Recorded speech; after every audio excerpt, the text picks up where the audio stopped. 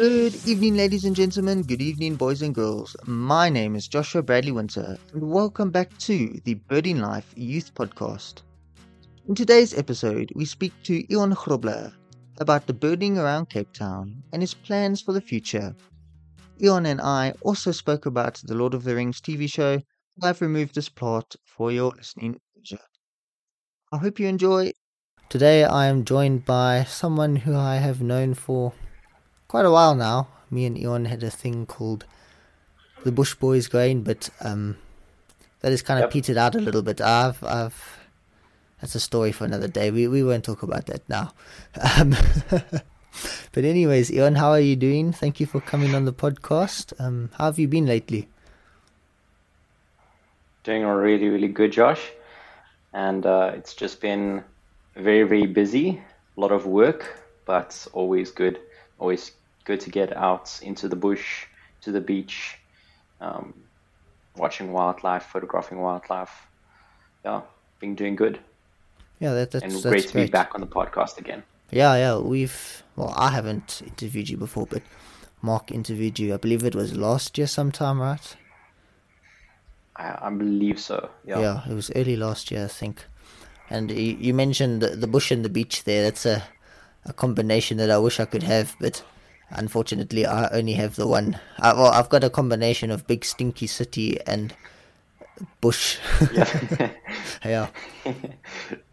First things first, how'd you get into birding? How'd you start? What got you into birding?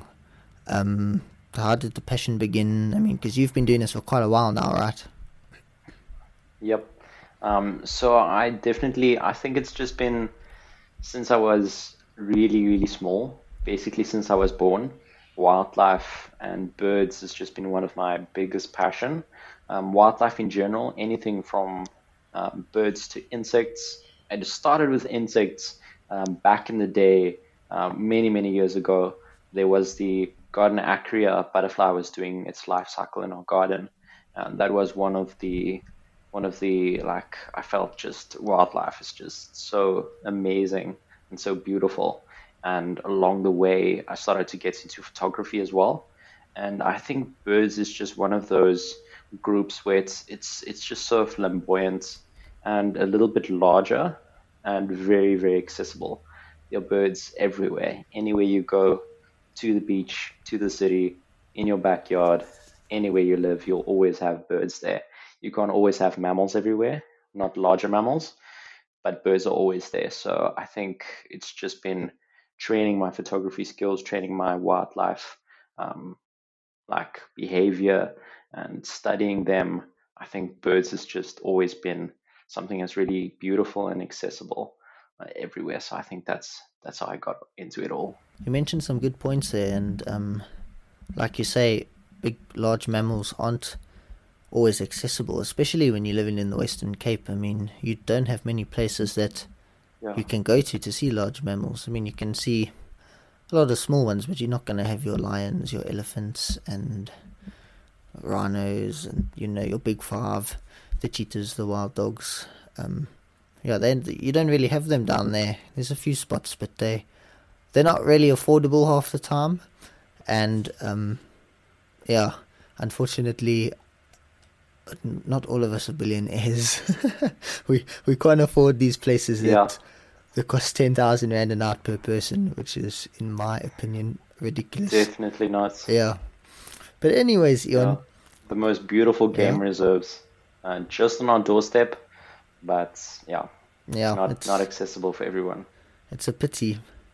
But anyways, you've got a lot of national parks in the Cape, and you are a YWP region leader. So explain to us what that is and how that is linked to it's not linked to the national parks, but you guys go and visit them quite often. So just explain what being a YWP region leader entails and what you do, and Yep. So it's a real privilege to be part of YWP. It's just awesome to have. It's just such an accessible way to start to get to know people like you, Gabby, who started it. It's just been like a really, really great way to start to know all of you guys, start to a little bit better. And part of the my role as one of the Cape Town regional leaders is to organize meets. So we'll go to like a certain national park, like Table Mountain National Park. We'll go to like a certain nature reserve. We've done this, or we've done quite a few now. Our most recent one, which I think we're gonna talk about a bit later, has Hmm. been Cape Point National, um, like Nature Reserve, Cape Point Nature Reserve. We've been there other time as well. We've went to Kirstenbosch, and then we've also went to Boulders Beach. So it's just really, really great to be able to organize a meet, get everybody together, see some new faces, and just like share contact afterwards. Because building up that contact is always so so great, and knowing they are like like-minded, similarly aged people going into the same or similar directions as you, that's just always great. So I'd say like the biggest privilege is being able to organize all of those meets, which is really really great. Yeah, it's really cool. What For those of you who don't know what YWP is, it's the Young Wildlife Photographers of South Africa, and the other host of this podcast, Gabby, she started it, and she's done a really good job with bringing together over 600 young people who are interested in wildlife and the Yep. photography side of it, all in South Africa, which is really quite impressive. And yeah, I'm sure it must be quite an honor to be a region leader. But you mentioned that you went to Cape Point. Now, I went to Cape Point I say for the first time 2 months ago. It wasn't actually my first time. It was my second time because I went to Cape Point when I was 5, but I do not remember that, so I'm counting Yep. this as my first time.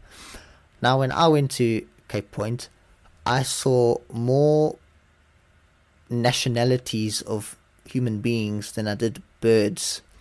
So I want to ask you, as someone Yeah. who failed, or I failed at Cape Point. I must have seen 15 birds or something, not not too spectacular. How do I see more birds, and how do I see less tourists?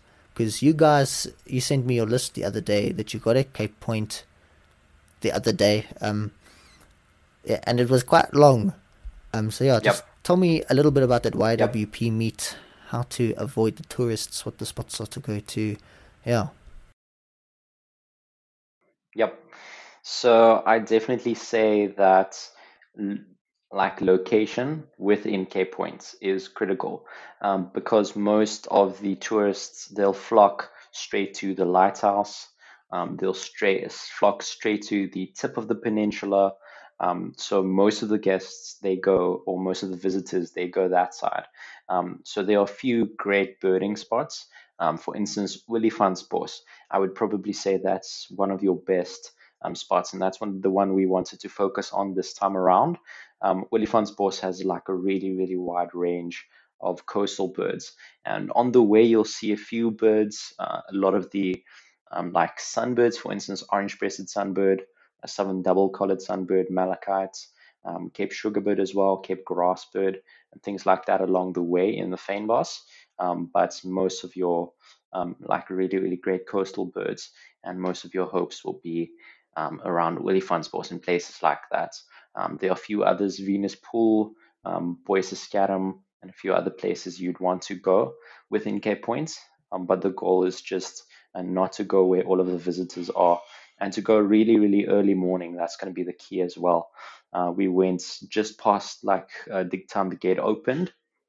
We were already there and just catch the like really really good lights. And I'm sure you've experienced it before, Josh, but there's just that dawn chorus that happens. Mm, It's yeah. just the birds are awake early morning, which is really good. So I'd say early morning, and knowing the locations is your best bet. And what's really cool is the first Cape Point meet that we'd had like done the previous one, that was alongside Ethan Day, and he knows Cape Point really, really well. He's also a YWP member, and like getting some of his like experience and his firsthand knowledge of where to go, what time of the day, what routes to follow, and things like that, what walks and trails to go on.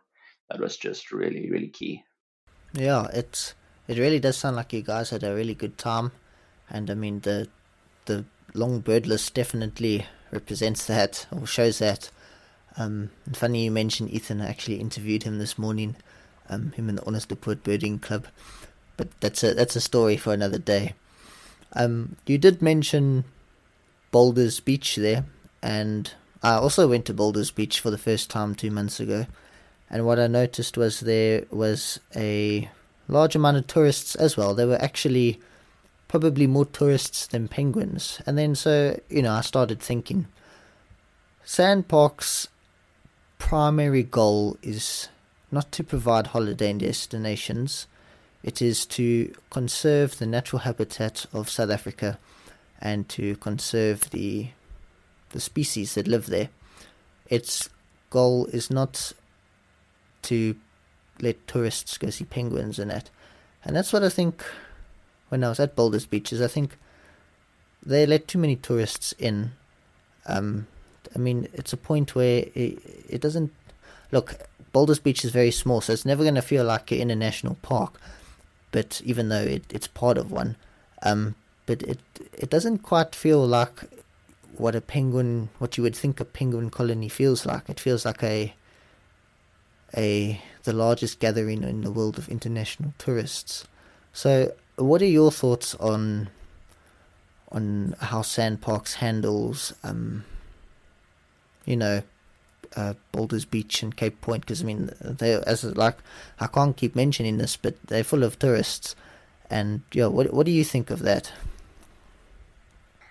I'd say it's a really complex matter Mm, because on the one hand, you want to conserve as much as possible of the habitats and the biome and the species. That's number one, the most critically important. That it's eco-friendly, that it's safe for the wildlife, and that we're conserving the wildlife.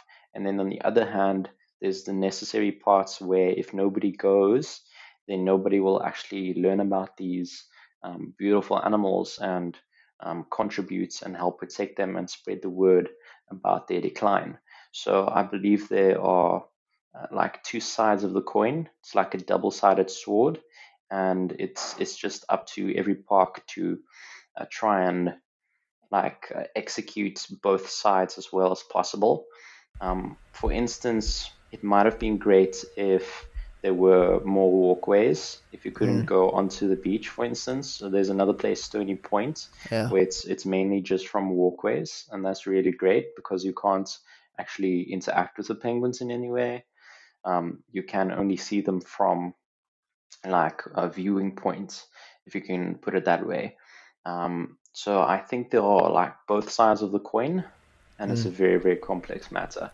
Um, yeah, Yeah, because I get what you mean. Because um, the Kruger Park and Table Mountain National Park, which includes Table Mountain, Cape Point, and Boulders Beach, pretty much bring in all the money for sand parks. The other national parks kind of operate at a loss almost. They're not as big of a tourist attraction as those two national parks. So it's yeah, like I get what you mean.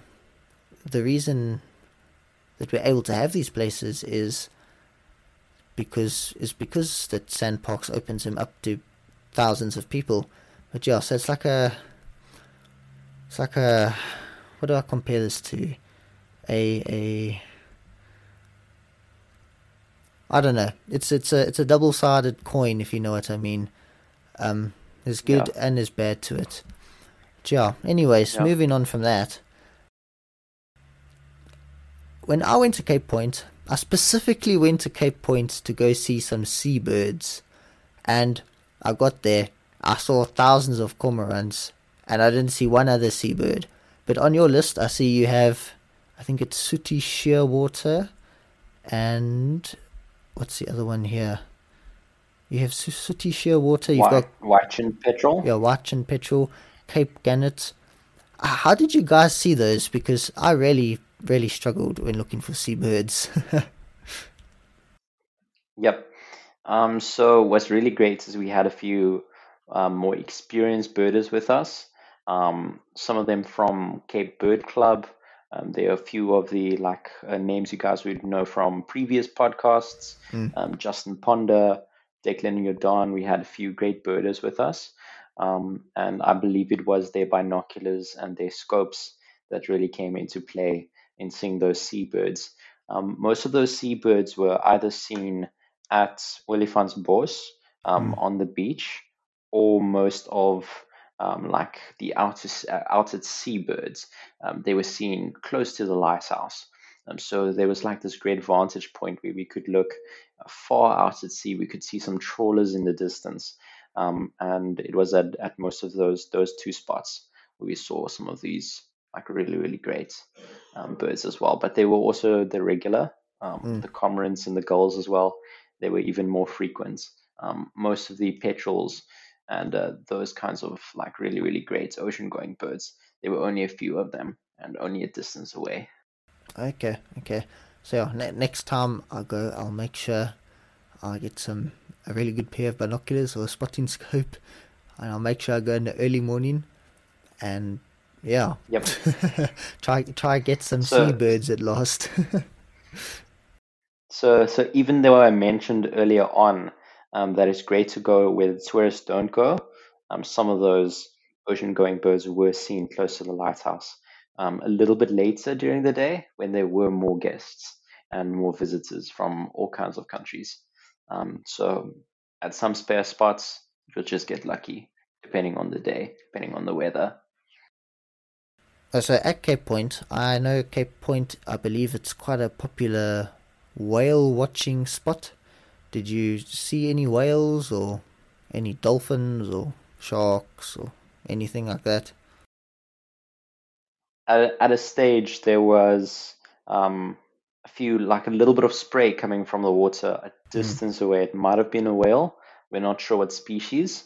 And a porpoise also broke the surface at a stage. Oh, But okay. otherwise, the only marine mammals we saw, apart from that, was also Cape fur seals. That was relatively close to the like the peninsula, Mm. but along a few spots there are like a rocky areas where you can find Cape fur seals as well. But that's some of the marine mammals we were fortunate to see as well. Okay, yeah, that's really cool. Because I'm sure Cape fur seals are pretty common to you guys, but when I come down there and see a Cape fur seal, I'm like, oh, that's really cool. I don't see this at home. It's quite funny. When I first saw a Cape Yeah, bulbul, I thought it was such a cool bird. Because I mean I don't see them, but I've heard that they all over the place down there. yeah, pretty common. Yeah, Mm. And then so you live in, I'm going to try to pronounce this properly, Strand, that's and correct. Yeah. so tell us a little bit about your local patch. What do you normally see in Yep. it? Where do you go? Yeah. So I'm usually I just go. We live in a like an apartment block straight across from the beach. So you just walk across the road and you're at the beach. Unfortunately, Strand isn't one of the most natural coastlines you'll find, but there are still a few nice species here. I'm usually just looking at a few gull species, kelp gulls, heartlaps gulls, gray-headed gulls, one or two herons now and then, especially black-headed, a few terns, and now and then you have a nice bird coming through, but usually it's more the common species. And what's been cool is one or two times there've been washed up animals on the beach as well. That's always something I look for, including once or twice African penguins being washed up on the beach, long dead.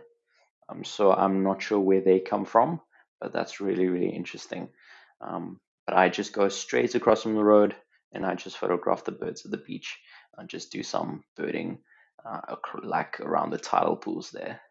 Yeah, that's really cool. I wish the sea was right across the road in front of my house. I would really enjoy that. Um, yeah, it's quite strange that you mention dead penguins, because that's, yeah, you never really. I don't know. I've never heard of dead penguins washing up on shore. I'm sure it happens quite often, but Well, I hope it doesn't happen quite often. But yeah, I wonder how they died. Maybe it was maybe it was a shock or old age or something. But anyways, Yeah. I wanted to ask you the other day when I asked you to come on the podcast. I think it was last week. You sent me a voice message and you apologized for the chickens in the background, and you told me that you were working on a farm.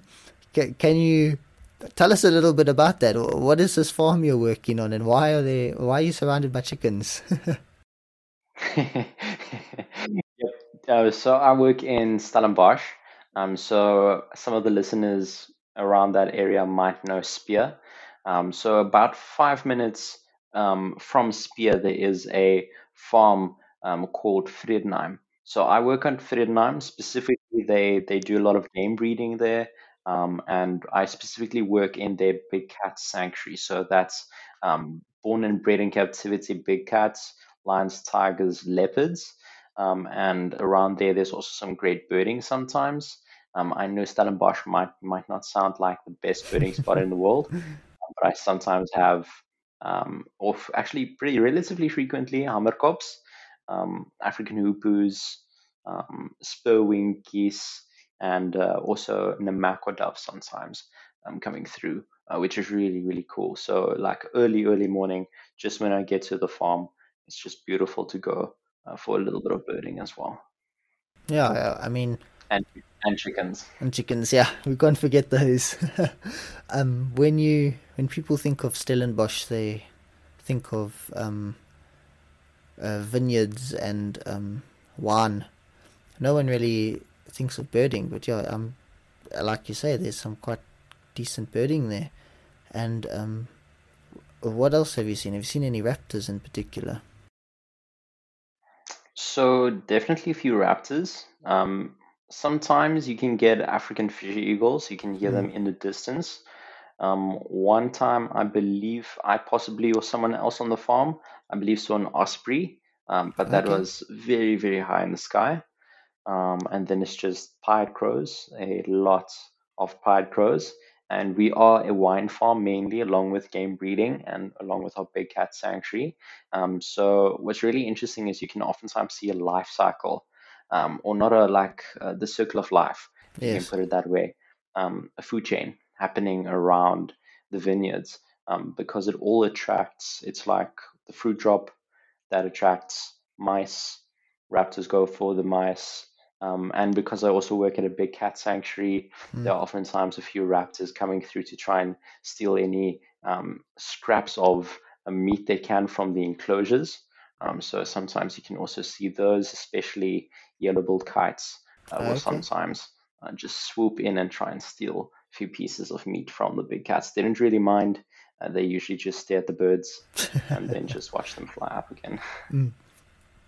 And I want to ask, have you seen red?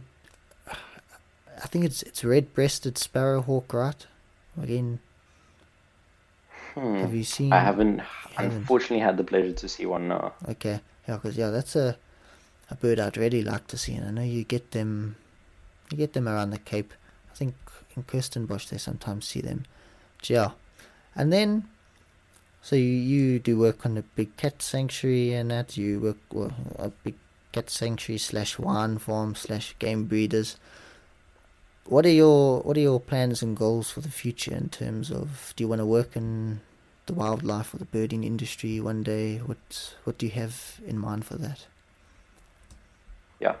So definitely wildlife. It has to be wildlife. Mm. I would not be able to do an office job. The bush has to be my office. Um, so my like really goal is to go into field guiding. So I already have a possible apprenticeship coming up. Um, if as soon as it becomes a thing, I'll definitely post all about it, and all of the birds that I see there. But the goal is field guiding, and there's nothing set yet. But that would be the ultimate dream. Yeah, that would be really cool. And then, have you ever thought of becoming specifically a photographic guide? Because I mean, Eon, you take some incredible photos. If if any of you or the people that are listening, you must go take a look at Eon's Instagram account. Some of them are incredibly artistic. Others are like incredibly creative photos of birds and animals. It's really spectacular, the work that you produce. So have you ever thought of becoming a photographic guide specifically? I really, really appreciate it, Josh. No Um, problem. and I've definitely thought of it multiple times. Usually in this industry, the goal is to become a field guide, or the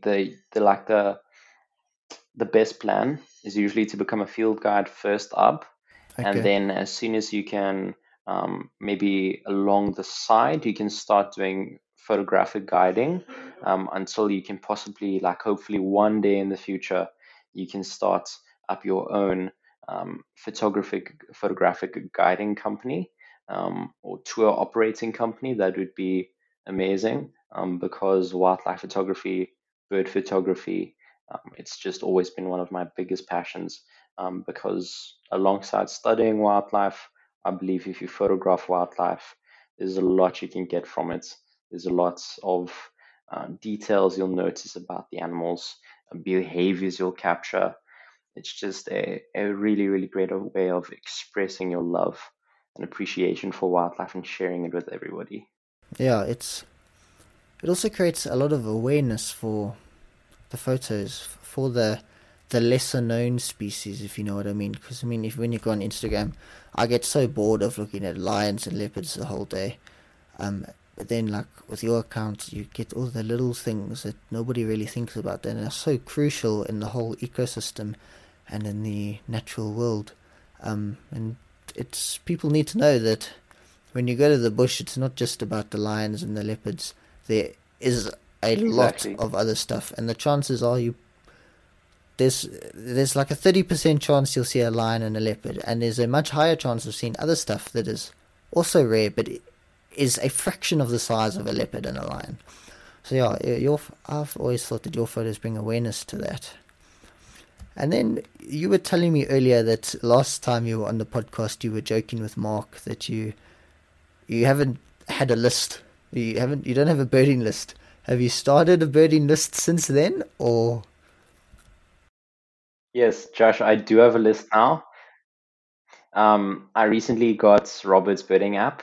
So as soon as I got it, I like checked out all of the features it has, and then I stumbled upon a list, and then I decided, hey, it's time to start making a birding list. So I'm just over 100. It is climbing, but I can just imagine all of the birds over the years without me having a list that I've missed that I can't remember now. But in the future, I'm going to use that list. Yeah, it's yeah, that'll be great. And I mean, over 100 in the Western Cape is quite. I've always thought, like I told you earlier, I always laugh when I look at the Western Cape Rare Bird Alert group on Telegram, because you guys are going insane over lilac-breasted rollers and jacanas. But those are literally like, you don't see those every day down there. So, well, I don't see them every day up here, but I can go to places where I will see them very frequently. So I always laugh at that. But yeah, so 100 for, yeah, over 100, and that's quite impressive for the Western Cape, I think. Especially in the short time since the last podcast. It's only been about a year, I think. And then, Yep. but anyways, Eon, thank you so much for coming on the podcast today. Thank you for telling us about yourself and for nerding out with me about the Lord of the Rings. I hope to have you back soon, and yeah, for a third time. I mean, you're always a great guest to have. So yeah. Thank you very, very much, Josh. It was a pleasure. And as they would say in Middle Earth, Namarie. Thank you for listening to this episode of the Birding Life Youth Podcast. Please remember to subscribe to the Birding Life Youth Podcast and the Birding Life Podcast on all your favorite podcasting platforms. Thank you for listening, and we'll see you again next week.